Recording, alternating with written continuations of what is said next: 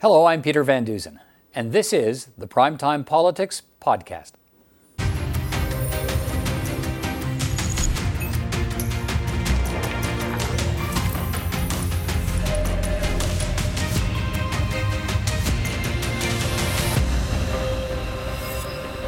On our program tonight, waiting on the writ drop.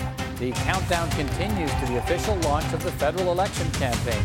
Our panel of parliamentary journalists is here to talk timing, tactics, and more. The National Chief of the Assembly of First Nations outlines his election priorities for the political parties. And the UK Parliament is suspended for 5 weeks as Prime Minister Boris Johnson tries to salvage his Brexit strategy. We'll get the latest from London. But we begin tonight with the countdown to the writ drop in this country. By law, the campaign must begin no later than next Sunday for the election on October 21st. And after lots of pre-campaign announcements by the Prime Minister and his ministers in the last few weeks, Justin Trudeau has been hunkered down in Ottawa in the past few days in private meetings. His political opponents are pretty much in campaign mode now. This weekend, the NDP leader held a campaign kickoff rally in Toronto, even as the party struggles to nominate candidates, and is also starting the campaign $4.5 million in debt. The Conservative leader, Andrew Scheer, will officially launch his campaign on Wednesday with stops in Quebec and Ontario. He too has been out touring the country already. Same goes for the leader of the Green Party, Elizabeth May. The polls show that the Liberals and Conservatives are neck and neck, and when the campaign begins for real, you can expect the leaders to focus on three key battlegrounds. Here's CPAC's Andrew Thompson with a closer look at where the parties will spend most of their time and money after the writ drops. Ontario, Quebec, and British Columbia. It's no surprise that these three provinces tend to determine who forms the government here in Ottawa.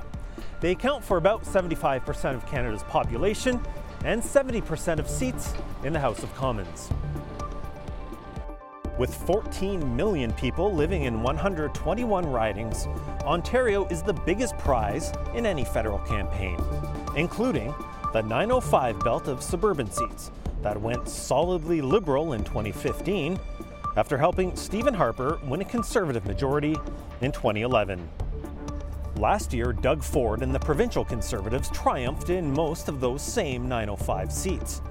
But how will his government's slide in popularity affect Andrew Scheer's campaign, as Ontario voters look to healthcare, the economy, and the cost of living as their top issues? And then there's Quebec and its 78 seats. Liberals hope their polling lead can offset potential losses elsewhere in Canada. The Conservatives and Bloc Québécois also hope for an improved showing, while the NDP faces the prospect of a political meltdown in Quebec. Climate change will be a key factor here, along with the contentious bill on religious symbols passed by François Legault's provincial government. But Canada's West Coast might have the last word on how the federal government looks after October 21st. British Columbia is ground zero in the pipeline debate. It's where Justin Trudeau will again have to defend Liberal support for the Trans Mountain project in the face of local opposition and a fresh wave of court challenges. Three-way races could loom as the Conservatives and NDP also target BC seats. And don't forget about Elizabeth May and the Green Party, buoyed by improved poll numbers and its role supporting BC's provincial government. Finally, consider this as the campaign unfolds. In 2015, there were 78 ridings decided by 5% or less. Most of those ridings were in those key provinces of Ontario, Quebec, and British Columbia. The Liberals won nearly half of those ridings, with the Conservatives taking 19 and the Bloc Québécois 6. The NDP won 17 of these close races, representing nearly 40% of the party's seats. So, lots to discuss as we wait for the writ drop. Let's bring in our panel of parliamentary journalists. Susan Delacourt's a columnist and parliamentary bureau chief for the Toronto Star. Joël Denis Bellavance is the parliamentary bureau chief for La Presse, and John Ivison is a columnist for the National Post and parliamentary bureau chief for Post Media. Let's begin with the story everybody's kind of talking about and wondering about around Parliament Hill and maybe in other parts of the country, to be fair, the timing of the writ drop. What are we hearing? And I guess in the context of what's the strategy behind the timing of a writ drop when you have a fixed election date? Sorry, I've been kind of out of it. Is there an election? No, apparently, but not yet. Yeah, no, I know in my office and in the places I'm moving around, that's all we're talking about. I think, it's one of those stories that will disappear as soon as it is launched. But I guess what everybody wants to know is, what is Justin Trudeau waiting for? It's in his hands. The people inside say, we don't want to destroy our strategic advantage in having the element of surprise. Right. It's not going to be a surprise much longer. We know by Sunday. He's got to do it by Sunday. They have to do it. But I think their idea is, what do we gain by staying back and just letting the others, who seem to be launching their campaigns unofficially this week as well. I also take it, I think it's less of a factor now, but I do think they were musing about going last weekend, but the storm Dorian hitting Nova Scotia, I think the Manitoba election is part of it as well. So I think they're weighing up the costs of calling it on a day where they might get some backlash for calling it. Right. What are you hearing, Joel Deneen? What do you think? Well, I heard the date that the Prime Minister is looking at is this Thursday on September 12th, sorry. So there's no more strategic advantage now because, as you mentioned, the date of the election has been known for 4 years. So What? And so there's just some juggling for the Prime Minister, whether we call it this day or next day, or what date should we launch this thing, and how we plan our campaign accordingly. And so I'm told that the Prime Minister will not follow the convention and calling it on Sunday. Usually it's a Sunday when we go to the polls, and when an election is officially called, he will move a little bit earlier. And I'm told that the earliest that it could be is this Thursday. Okay, what do you think, John? And what about a lot of people wonder, why would an incumbent Prime Minister, a sitting Prime Minister, call it any earlier than he had to? If he thinks, I guess there are some reasons why. There may be some Stephen Harper reasons. called a 78-day campaign, right? Thinking he would have an advantage, and that didn't work. It doesn't seem as if it's going to matter to the other parties. The Conservatives are launching on Wednesday anyway, so at this stage it's kind of academic. There may be a consideration about the Maclean's debate, which is on Thursday evening, which the Prime Minister is not attending. Which he's not attending, but by calling the election that day, he might deflect attention away from the other leaders. I think giving the minimum amount of publicity to the other leaders is largely what it's all about. Why they've held off for so long, why he's not taking part in these debates. This is a kind of classic front-runner strategy. It's not entirely clear he's the front-runner, but I would think if you're putting money on it at the moment, you would think he was the favourite, given the concentration of the Conservative vote on the prairies. Right. In which case, their biggest worry is that he comes out and makes a gaffe and explodes their prospects. So that's why you have a short campaign and don't take part in a lot of debates. Let's stay with the debate question. What do you think of the debate strategy? The Prime Minister, Susan's saying that I'll do the two consortium debates, and that's why we had the consortium debates, because we didn't want leaders cherry picking which ones they go to. And then he cherry picks that he's going to go to the TVA debate, but not the Maclean's debate, not the Monk debate. What do you make of that? Yeah, I should probably declare somewhat, I don't think it's really a conflict, but my media organization is one of the hosts of the official debate.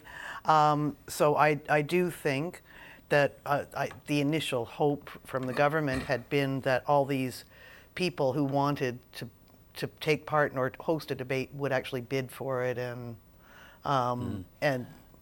have their own. And so I personally would like more debates. I thought the last election, but there was lots more time for debate in the last election. There was 78 days, as John said.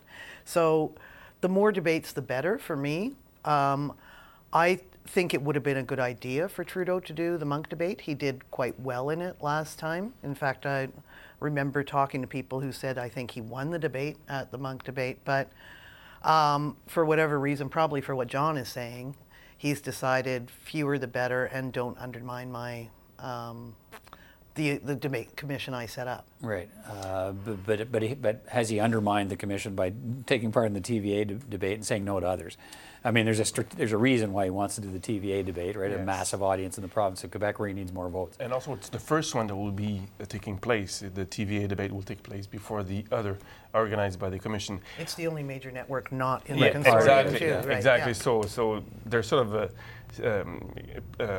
giving way to what the TVA TV station is trying to achieve, which is get outside the Commission's debate and organize one in itself so that they get good ratings out of it. But because the TVA debate has had some success in the past, but I expect that it will be a backlash for one reason, not because the Prime Minister will take part in 2 French debates, but only one in English. And I expect the rest of Canada not to be very happy. I think he would have avoided that situation if he had accepted one more in debate in English, so that you've got 2 in French and 2 in English, so nobody can complain about linguistic inequality. And then you've got that right now. And more so because Elizabeth May, which is, a factor in this election, has not been invited by TVA to take part in the debate. So the TVA debate will put at play Justin Trudeau, Yves-François Blanchet, the Bloc Québécois leader, Andrew Scheer, right, the Tory leader, and Jagmeet Singh. So a men's debate, whereas excluding the only women right, as leaders. So that, I think for a feminist Prime Minister, I think it's not a good thing. What do you think of the debate strategy, John? I don't blame them for it. I think that, I quite like the idea of having one major debate in English and one in French, and this is the moment when the nation tunes in, and you get, a quarter of the voting population generally watch 5 minutes or so of it. To me, that makes it a real event and raises the stakes.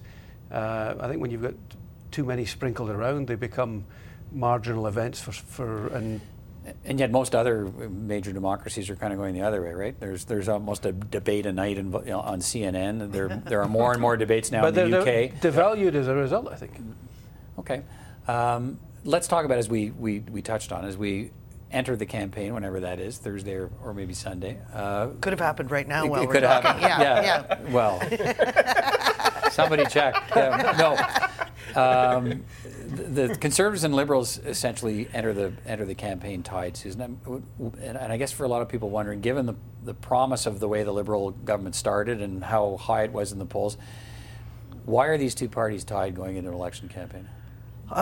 Well, in part, it's I guess it's government wears on people, and the familiarity of it. I do remember, I think all of us remember at this table in 2015, everybody was saying, "Oh, Justin Trudeau's already got two majority. That this is a first term." Sometimes I like to think it's because Canadians are sporting people and we like to give everybody a chance. I think it's a sign that there was promise unfulfilled. I think a lot of the heady feeling around 2015 is kind of dissipated from the Liberals. Some of that is their own fault. Some of it is just the casualty of governing. I think Scheer has been a pretty good opposition leader. My concern, and it was also in the last campaign too, I'll just say my personal hobby horse about this is, I like it better when we have a lot of choice. I think I really don't want Canada to go down this road of polarization, where it's an either or choice on the ballot box too. So I don't mind seeing the NDP and the Greens and as many people in this race as possible, so that it isn't a two-way polarized race. I hope the election campaign is interesting in all kinds of ways, including a multiplicity of choices for people. What do you think, Joel? I spent a day with Mr. Trudeau in doing a sort of a tour, pre-organized tour in Quebec from Trois-Rivières to Saint-Hyacinthe to Sherbrooke 3 weeks ago. And we did a formal interview with him. And what I've noticed is that he is ready for that campaign. He spoke without notes most of the time, and that's going to be the strategy for the Liberals, have Mr. Trudeau unscripted as much as possible. There might be an opening for some mistakes, but they are willing to take that risk because they feel that that's the best way to do it. We also had Mr. Scheer for an interview at La Presse on Friday, and he seems to be also ready for that election campaign. He's been demanding one for a while, and he's getting ready, and his troops are ready in Quebec. So I think this might be the closest election we have seen in a while, and I wouldn't bet who will come out as a winner. But for now, I think the Liberals still come out with a little bit chance of winning again in another mandate because of their support in Quebec and Ontario. That's what the polls do identify for us too, John? It's a clear choice, I think, for Canadians based on what these two leaders are talking about, but also a certain division in the country, right? I mean, the Conservative numbers are bolstered by the prairies, and the Liberal numbers are bolstered in Atlantic Canada and Quebec and so on. So what does that suggest for the campaign? Well, I wrote a book. You might I read a book. I read it. But one of the theories that's kind of untested is that that Trudeau has taken the country too far to the left, and that this country was there was a consensus post-war between progressive conservatives and small c conservative liberals, and most governments have stayed within the parameters of those. Of that, maybe the Harper government strayed from it, but even the Harper government was pretty pragmatic and bought a car company, for example. You know, obviously the Liberal government bought a pipeline, so they're not exempt from that either. But I think the relentless sense that if they won on the left, they would win the country, because the New Democrat vote collapsed last time, and it may well collapse again. And therefore, as long as you dominate that vote, then you win. And I think that has, even for a lot of Liberal MPs I talked to, that there's a sense that there's a huge swathe of voters in the middle, because a lot of them feel as well that the sheer Conservatives are out with that consensus too. There's an awful lot of people who feel that there's no home for them right now. And I think we saw the Angus Reid poll came out a week or so ago. Only 13% committed Liberal voters, 24% tending towards them. 25% committed Conservatives, with another 15 or so trending towards them or tending towards them. That's a very volatile electorate, and they could land anywhere. I mean, my suspicion is that a lot of those disaffected Liberals end up choosing Trudeau as the least worst option. They get less disaffected the closer we get to the voting day. I mean, if the Liberals do win a majority again, or even a strong minority, and turn around and say, this is a vindication of everything we've done, I find that hard to see. There's been a complete enthusiasm gap in the electorate. Let's finish on that. Do you want to jump in? Yeah, I was just going to say, based on reading John's excellent book, I actually have been thinking a lot about what happened to blue Liberals and what happened to red Tories on the other side. And this goes to the polarization fears, and I think either leader, whoever wins, is going to have to worry about the country being governable, because people are going to be, it's going to be an angry, I think, ugly election campaign, and I worry it'll get so ugly and angry that whoever wins will find it hard to govern on the other side. Interesting. Let's finish up. We talked blue and red. Let's talk green and orange, and finish the conversation. What's happening with the NDP and the Greens? There seems to be this little this Not much love. skirmish, growing sort of inside the campaign before it even starts, and that's. I think the Greens, Joel Denisi, obviously they're seeing some advantage they can take from the NDP, and the NDP just seems to have a tough road ahead. Yeah, and they know the NDP as a party is a politically injured party, and they want to take advantage of that. And you see it in the polls. The Green Party has made some gains in supports everywhere, and you even see that in Quebec. Imagine that. The Bloc Québécois is paying attention to what Elisabeth May is saying. And one of the key things she's saying these days is, if we're headed for, she's saying, I spoke to her, she's saying that, we're headed for a minority parliament, so forget this strategic voting thing. Pick the choice you want. Yeah.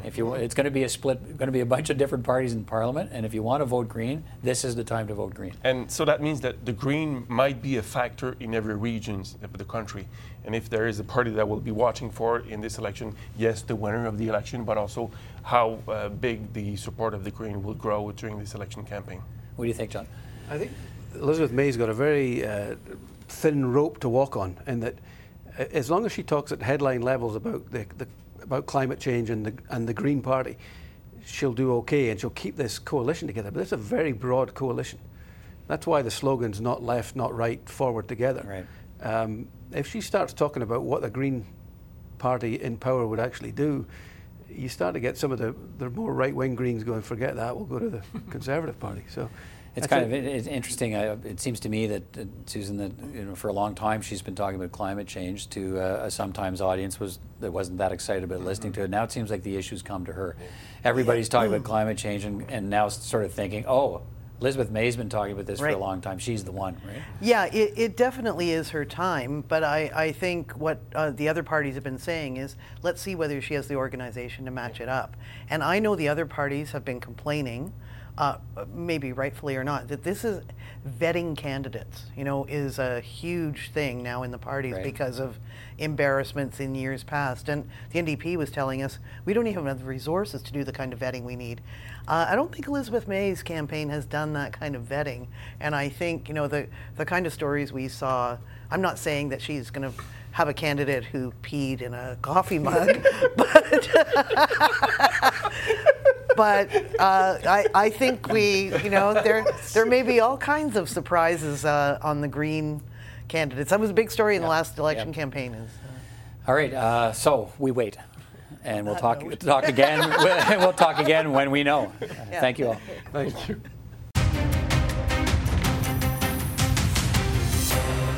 Well, the UK Parliament is being suspended and will stay that way for the next 5 weeks. It is the latest development in an ongoing scramble by British Prime Minister Boris Johnson to salvage his Brexit plan. Johnson has warned the UK must leave the European Union by October 31st with or without a separation deal. But his political opponents in Parliament have blocked him by passing a law that prohibits Brexit without a divorce deal with the European Union. And they have so far foiled his plan to call an early election over this issue. For more on what it all means and what happens next, we've reached Catherine Barnard, a professor of EU and employment law at Cambridge University. Professor Barnard, good to see you again. Thanks for taking time to speak with me. Pleasure. Why has Boris Johnson moved to suspend the UK Parliament for 5 weeks? What does that give him? Well, the official reason is that he wants to reset the clock. He wants to set his own domestic agenda on health and education, and he needs to prorogue or suspend Parliament in order to be able to invite the Queen back to launch his agenda. Most people think that actually part of that's the justification for the other part is that he didn't really want Parliament causing more trouble over Brexit and asking more questions over what he was doing over the divorce deal. It was a way of running the clock down to the 31st of October when, as he has said, it's do or die, we shall be leaving the EU. Okay, why is there such opposition to having the UK withdraw from the EU without an agreement on how that separation will work? What's the concern? The real concern is the impact on the economy and on jobs. Now, UK government has been devoting a huge amount of resources. We think a best part of 12,000 civil servants have been working on trying to mitigate the consequences of a no-deal Brexit. And they've been putting legislation in place to try and help things on the 1st of November. But it's widely thought that despite the best endeavours of the UK, there's only so much the UK can do on its side of the border. And the reality is that the French government will be checking on goods coming into France. And all of this will cause significant hold-ups at the border. And that will affect the supply of food and, crucially, the supply of medicines.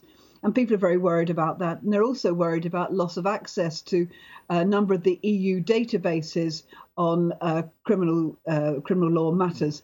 And so a lot of MPs are very worried about a no-deal Brexit. And that's why this very important bill, which became an Act of Parliament this evening, it got royal assent today.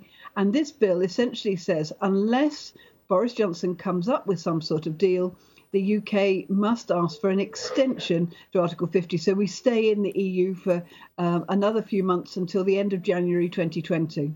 Okay, let's talk about this extension possibility because, as you say, Parliament's passed that law. It's now an act of Parliament that that prevents a no-deal Brexit. Boris Johnson has famously said he would die in a ditch before asking the EU for an extension. So, what are his options with this law now hanging over his head? Well, this is a million-dollar question. What can he do? Because he's adamant that he won't be asking for an extension. On the other hand, the law expressly mandates him personally as Prime Minister to do just that act. So what will happen? One possibility is he says, I'm not going to do it. That's what he's been talking about so far.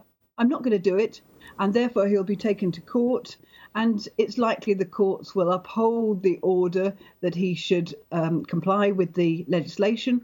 And then he'll turn around and say, I had to ask for an extension because Parliament and the courts made me do it. So that's one possibility. Another possibility is even if he asks for an extension, it takes two to tango, and the EU have got to act unanimously to grant that extension. So he goes to one of his friends in, say, Hungary and says, could you block that EU agreement? It only takes one state to block it, and therefore we'll be leaving on the 31st of October with no deal. The other possibility, and the rather odd one, is for him to resign or even call a vote of no confidence in himself. And if he resigns, then that gives the opposition leader, Jeremy Corbyn, a chance to try and form a government. Now, then Jeremy Corbyn would be forced to ask for an extension, and then after that, it's likely to be an election. Wow. Okay, so there's a lot of bouncing balls to follow here. What's look into your crystal ball? How do you think this gets resolved? It's a mug's game to try and make any predictions at all. Who would have thought we would have been where we are at the moment? Who would have thought that Parliament would be prorogued, suspended for 5 weeks? It's the longest period of prorogation or suspension for a very, very long time, just at the time when the UK is going through its biggest crisis since the war. Who would have thought that there would be an act of Parliament telling the executive to do something and the executive saying, no, we're not going to do it. Right. I think what's likely to happen is there probably will be an extension of some sort.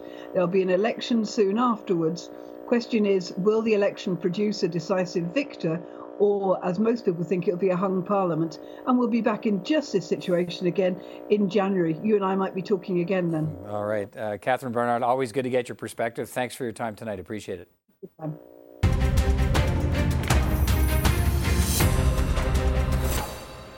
The Assembly of First Nations today released its priorities for the upcoming federal election.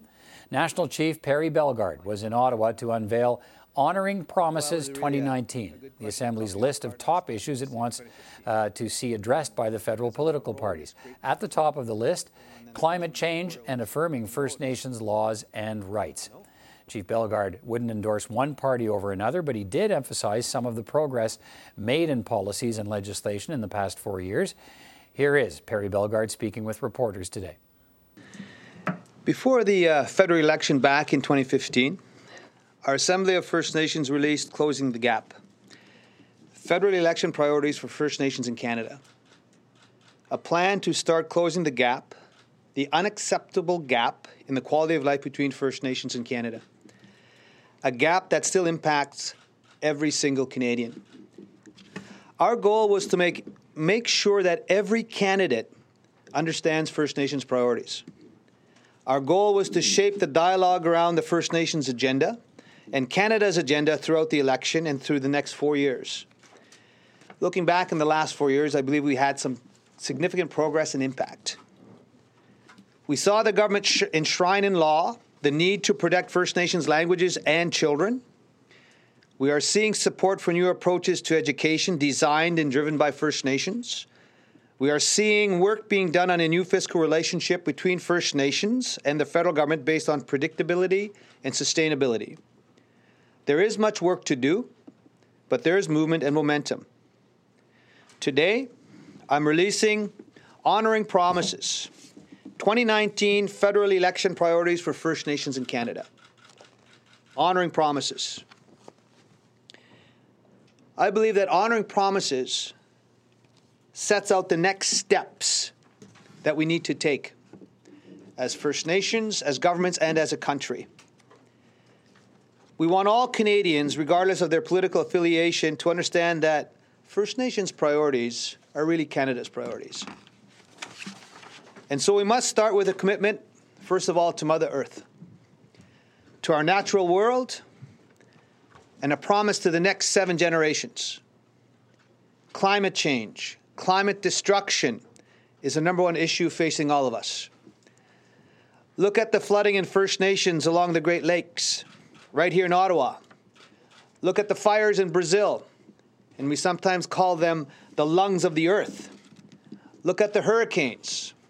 Look at what happened on the East Coast with Hurricane Dorian. Things are changing, no question, throughout the world. But it's not time for despair. It's time to plan wisely for the future. And it's time we act immediately, because it's the only planet we all have. First Nations must be first responders in this global emergency. We set out a number of clear commitments. It's time for action, action that incorporates Indigenous knowledge. We have to develop a vision of environmental stewardship that is global and holistic, that takes us beyond existing targets and timelines towards a sustainable future for our children, grandchildren, and beyond. We must promise to build a new economy, an economy for the future of our planet. We have to promise to care for the lands that feed us and renew our original promise to one another to mutually share and benefit from the lands and resources. This means living in keeping with what we've been taught and our promise to one another, to share and work together as partners based on mutual recognition and mutual respect. The United Nations Declaration on the Rights of Indigenous Peoples sets out the minimum standards necessary for the dignity, survival, and well-being of Indigenous peoples throughout the world. It says that all impacted parties need to agree on any proposed project or development before it begins. And if it proceeds, it does so in a way that respects our rights and our traditional territories. And that's a good thing. That's called being good neighbors. Upholding that standard would prevent the conflicts and court cases we're seeing today. It would ensure everyone is treated fairly, and it would lead to greater economic prosperity for everyone. Canada must lead in upholding the United Nations Declaration. So we expect the next government to implement the UN Declaration through legislation that is at least as strong as Bill C-262, which died in the Senate. This is about upholding our rights, rights that are too often recognized but not respected. And here I just want to say that we're all treaty people, and we have a treaty relationship with the Crown. We have a treaty with the Crown. I don't have a treaty with the Conservatives, or the Liberals, or the NDP, or the Greens. We have a treaty relationship with the Crown. And we have to see that being honored and implemented according to the spirit and intent. We also say that this is about justice for First Nations people. We want sweeping reforms to Canada's legal system, so it truly becomes a just system and not just a court of laws. Our people are too often denied justice. I think of Colton Bushy. I think of John Stiers. We need sweeping changes to ensure justice and legal systems address racism and discrimination. It is simply unbelievable that Indigenous people represent about 30% of all adults in custody, while representing about 4% of the people in Canada. So our plans call for a promise to restorative justice. Even steps like designating First Nations policing as an essential service. Ensuring more First Nations people are appointed to all levels of the court, including the Supreme Court of Canada. And we are calling for the next government to acknowledge and affirm that First Nations laws as equal to common law and civil law. We must promise to the next generation that we are committed to health, education, and attachment to their families, traditions, and nations. First Nations youth need equal opportunity to excel in math and science, history, the arts, and skills and trades. And they must be inspired to have the opportunity to speak their languages, live their cultures, and attend their ceremonies. So as we implement the new law protecting Indigenous languages, we must do it right. Honoring promises is about building a stronger country through healthy and educated First Nations citizens living in communities where every one of our citizens, men, women, two-spirited, transgender, everyone feels safe. A country where the calls to justice of the final report of the National Inquiry into Missing and Murdered Indigenous Women and Girls and calls to action of the Truth and Reconciliation Commission are all fully implemented. It's our time to commit to action to save our planet and ourselves, to commit to ensure all children are equipped to build a prosperous future, and to commit to a promise that health, education, The economy and justice systems will work for everyone. The plan we call Honoring Promises points the way to real transformative change, and we say the time to act is now. That's my introductory comments. Take questions. Right. So we have about 20 minutes or so one question, one follow-up, and I'll try to get through everybody who's on the list. Julie Van Dusen, CBC. Chief Bellegarde, you say there have been concrete action and investments. Does this government get another chance? Does it deserve another 4 years, or would another party do a better job? Well, when I say that, I think back last 4 years in 2015 from closing the gap. Is the gap closed yet? The answer is no. Has there been movement? The answer is yes. We have to maintain momentum. And what I talk about when I say there has been movement, I think back to $21.4 billion over 7 fiscal years. That's 4 Kelowna Accords, so that is unprecedented. But we have to get it out to have impact for education and housing and healthcare and water and infrastructure in the First Nations communities. I think about the Language Implementation Act that's been done, C91. I think about C92. I think about the $1.4 billion that has been forgiven in loans. So there has been movement, commitment to the UN Declaration, for a new piece of legislation to implement it. But there's more work to do. Progress doesn't mean parity. And I don't believe the gap is going to be closed in 4 years or 8 years.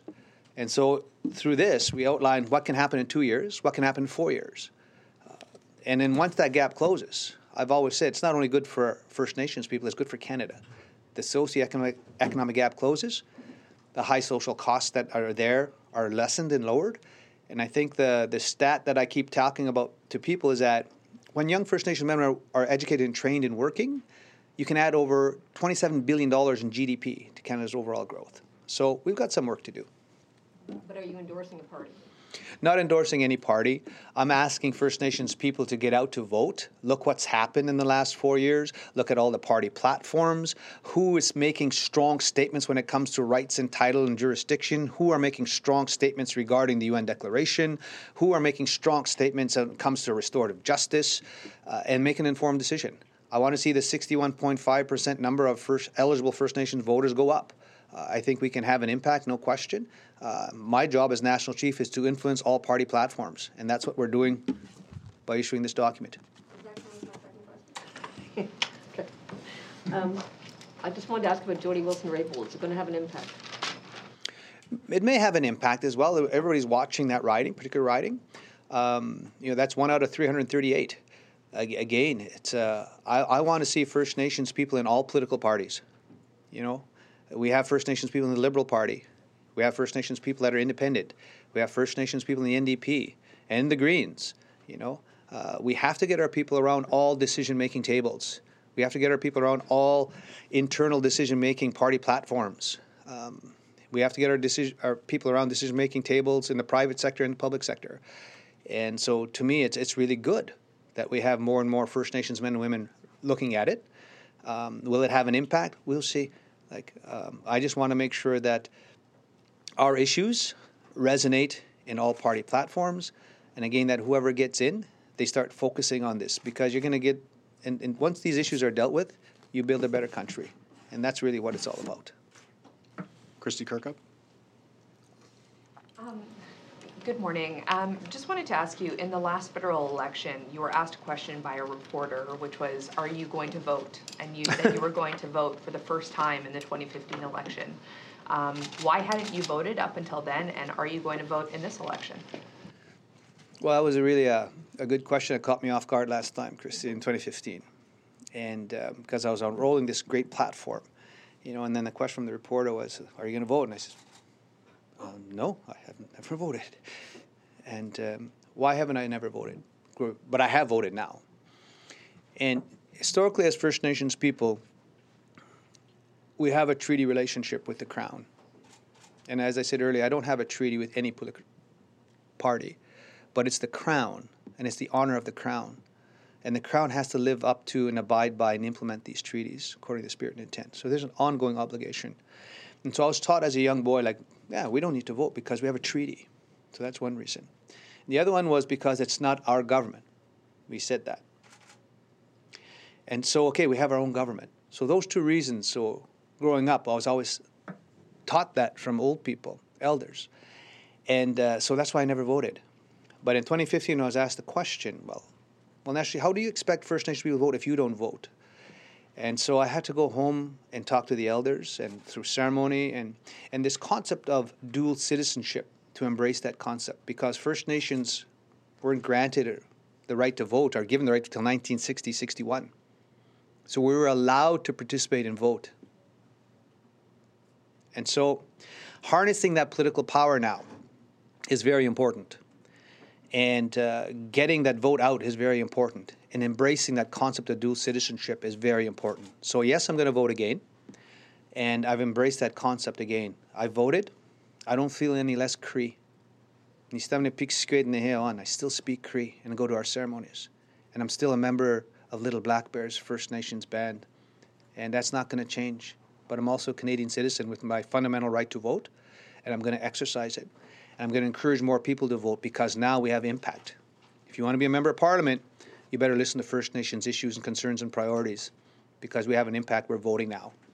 And to that end, with the data that is available from Elections Canada, because we can only get a window into what happened on reserve, do you think that, much like in 2015, that First Nations are going to be more politically engaged than they have been in the past, and if so, why? That's my hope, that we become more politically engaged. We have to use all the tools in our toolbox, or use all the arrows in our quiver to bring about policy and legislative change. And voting is one of them. Let's use it. Let's use that. And so getting more ballot boxes out on the reserves, so it's easier access to the voting, to the ballot boxes, that's something. Getting Elections Canada, that brochure, what do you call that? Their elections guide, translated into 14 First Nations languages.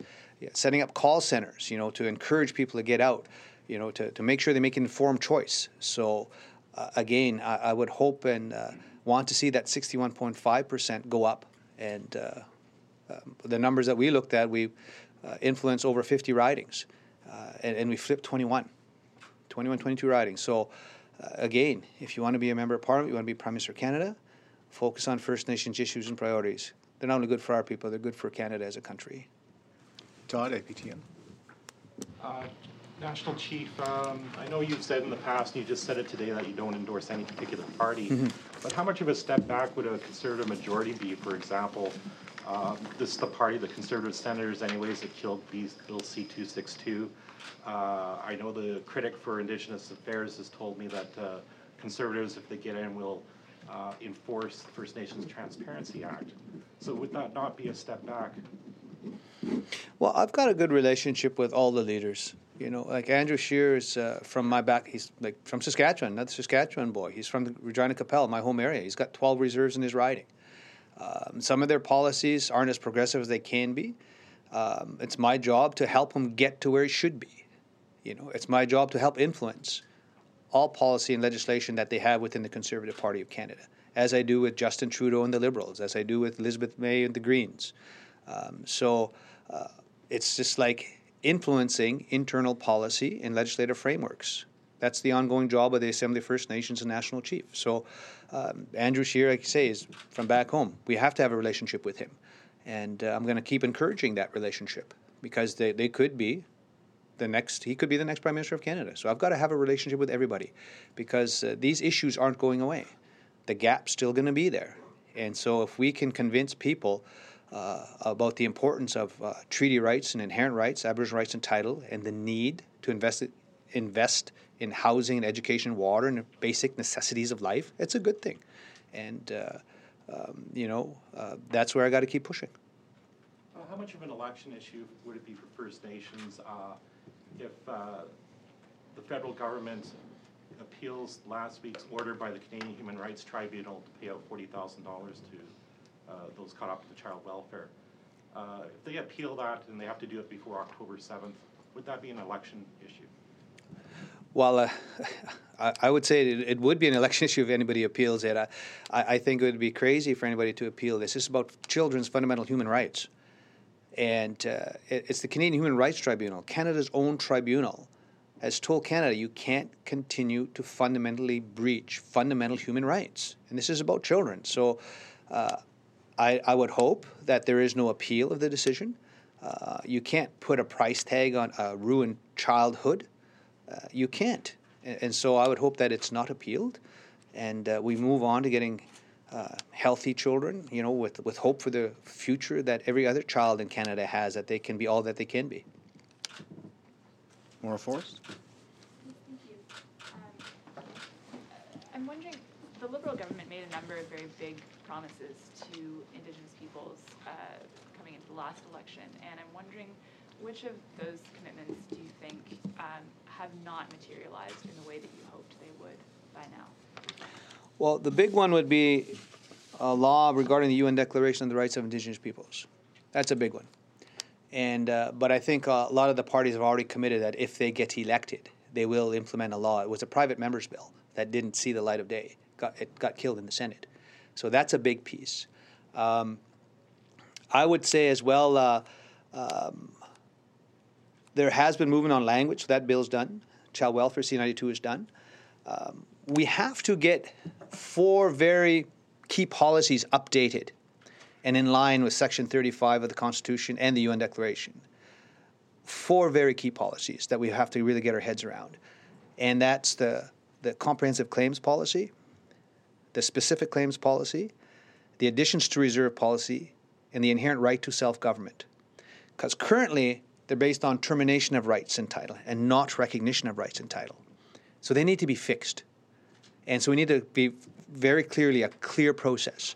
And we did get a process announced with Minister Carolyn Bennett a few months back, but we have a lot of work. It's not done yet. So we have to maintain and continue that momentum going forward in that regard. The other one is the boil water advisories have gone down from over 130 to about maybe 57, 58, but still not done. So fundamental human right to potable water is a huge issue. And it's moving in the right direction, but it's not completed yet. So between the UN Declaration, between the 4 policies that need to be fixed, between ending the boil water advisories, there's still work to do. I think there was a real sense of optimism when this government was elected among Indigenous peoples that this would be the beginning of a new relationship between the federal government and Indigenous peoples. And I'm wondering, do you think that sense of optimism still exists in the way that it did in 2015, or how do you think that's changed? I'm going to say it still exists in the sense of it's all about accessibility. Having accessibility to the key decision makers, which is cabinet. So it's Prime Minister and cabinet ministers. So all I can go by is what happened in the last 4 years. So before, how many times had the Prime Minister ever come to an AFN Chiefs Assembly? A sitting Prime Minister. The answer is never. A sitting Prime Minister. This Prime Minister has come, 3 times? How often have ministers of the Crown come to Chiefs Assemblies? Not as often. Like we've had ministers come and they stay to take questions. So that's unprecedented in my experience. So it's all about having accessibility. Because if you don't have access to the key policy and legislative decision makers, you are not going to bring about change. So you need to have access. So access has been there. So in that regard, it's a step forward. It's still lots of work to do because the gap still exists. And so we have to maintain the momentum going forward about accessibility. Marie Vestal? You've mentioned a lot of things that have gone forward that are not quite there yet. The gap isn't closed yet, but you keep mentioning these things that have come some way. And you say that in this election you want Indigenous peoples to look at platforms and make sure that Indigenous issues are taken into account in every platform. Mm-hmm. Are you of the opinion, though, that it is taken into account in the same way in every platform? I'm having a hard time thinking that, listening to you. When you say this and this has changed before 2015, this and this never happened, do you really believe that all the platforms give the same importance to Indigenous issues right now? Well, again, you'd have to see their finalized versions of all their platforms and then do the assessment. And again, compare them to what's being said and getting commitments in writing before the election on October 21. And then after the election is there, whoever gets elected is to hold their feet to the fire. That you made a commitment that you would implement the 231 calls to justice and make sure the families are included in developing the National Action Plan. We have to hold their feet to the fire. Who's saying strong statements on that? Are the Liberals, NDP, Greens, Conservatives? Who's making strong statements on the UN Declaration? That if they get elected, they will enact a piece of legislation. You know who's making those strong commitments. You won't take position today, but you already know that one of the parties doesn't have the same commitments in terms of bringing back the Transparency Act, like my colleague said, in terms of the UN Declaration and Mr. Saganash's bill. So I'm having a hard time reconciling you saying we're open to every party, we'll look at the platform, yet you yourself are recognizing that one party doesn't have the same commitments. Well, you just made an informed choice. You've answered your own question. And then we can move on from there. But you won't say it. I'm being very, very diplomatic, as National Chief should be. That I've got to work with whoever gets elected and bring about policy and legislative change. And that's my role, that's my job. I would hope and push that they will see the importance of the UN Declaration, and eventually adopt it if they get elected. That's the job of any national leader, is to bring about policy and legislative change. And some are more robust in their positions right now and more clear, and others aren't. Doesn't mean they can't change. So you just got to keep pushing them to get to the right space. Were those my followers? We've got about 5 minutes, and I've got 8 people still to go. 9. So I'm going to move on. So if we can keep it going here quickly, guys. Dylan Robertson. National Chief, I was wondering why there isn't an urban indigenous thing here, like a pledge for a strategy or something. We saw that UPIP was frozen because there was an overwhelming demand on programming grants. We know that there's demands for the National Housing Strategy to deal with homelessness of urban indigenous people. Why is that not in this platform? It's covered, I would say, when you talk about the fiscal relationship with the Crown. And so there's work going on for predictability and sustainability of funding in place for First Nations governments. And the Corbière decision is, get your head familiar with the Corbière decision. It's a very key decision. Basically said that First Nations citizens have the right to vote for their chief and councillor regardless where they live. So the chief and council is the first order. And because of that, there's going to be the expectation that you have the fundamental right to vote. There's going to be the expectation of portability of services and programs and rights. And so one of the elements of a new fiscal relationship with the Crown is total membership, total citizenship on and off the reserve, on and off your territories. Other elements are that this relationship on fiscal has to keep up with inflation. Consumer price indexing must be based on needs, should be treaty-based funding, should also look at a percentage of GDP, the lands and resources that Indigenous peoples are sharing with everybody else in Canada. So all those are elements of this new fiscal. So that component about looking after your citizens becomes under that framework, under that piece. As a follow-up, I'd like you to weigh in on how the Assembly of Manitoba Chiefs has handled the allegations about Grand Chief Dumas this past summer. There's been criticism about a lack of accountability, about these inappropriate texts, a lack of proof that the chief's cell phone was hacked. I know that the AFN is dealing with its own issues regarding one of the regional chiefs. I'm just curious what you make of the ANC when they froze out the media at their assembly this year. That's their call. That's the Assembly of Manitoba Chiefs' call. As AFN, I'm not going to make a comment on that. You can refer your question to the AMC territory. At AFN, from my perspective, we try to be transparent, open, and accountable.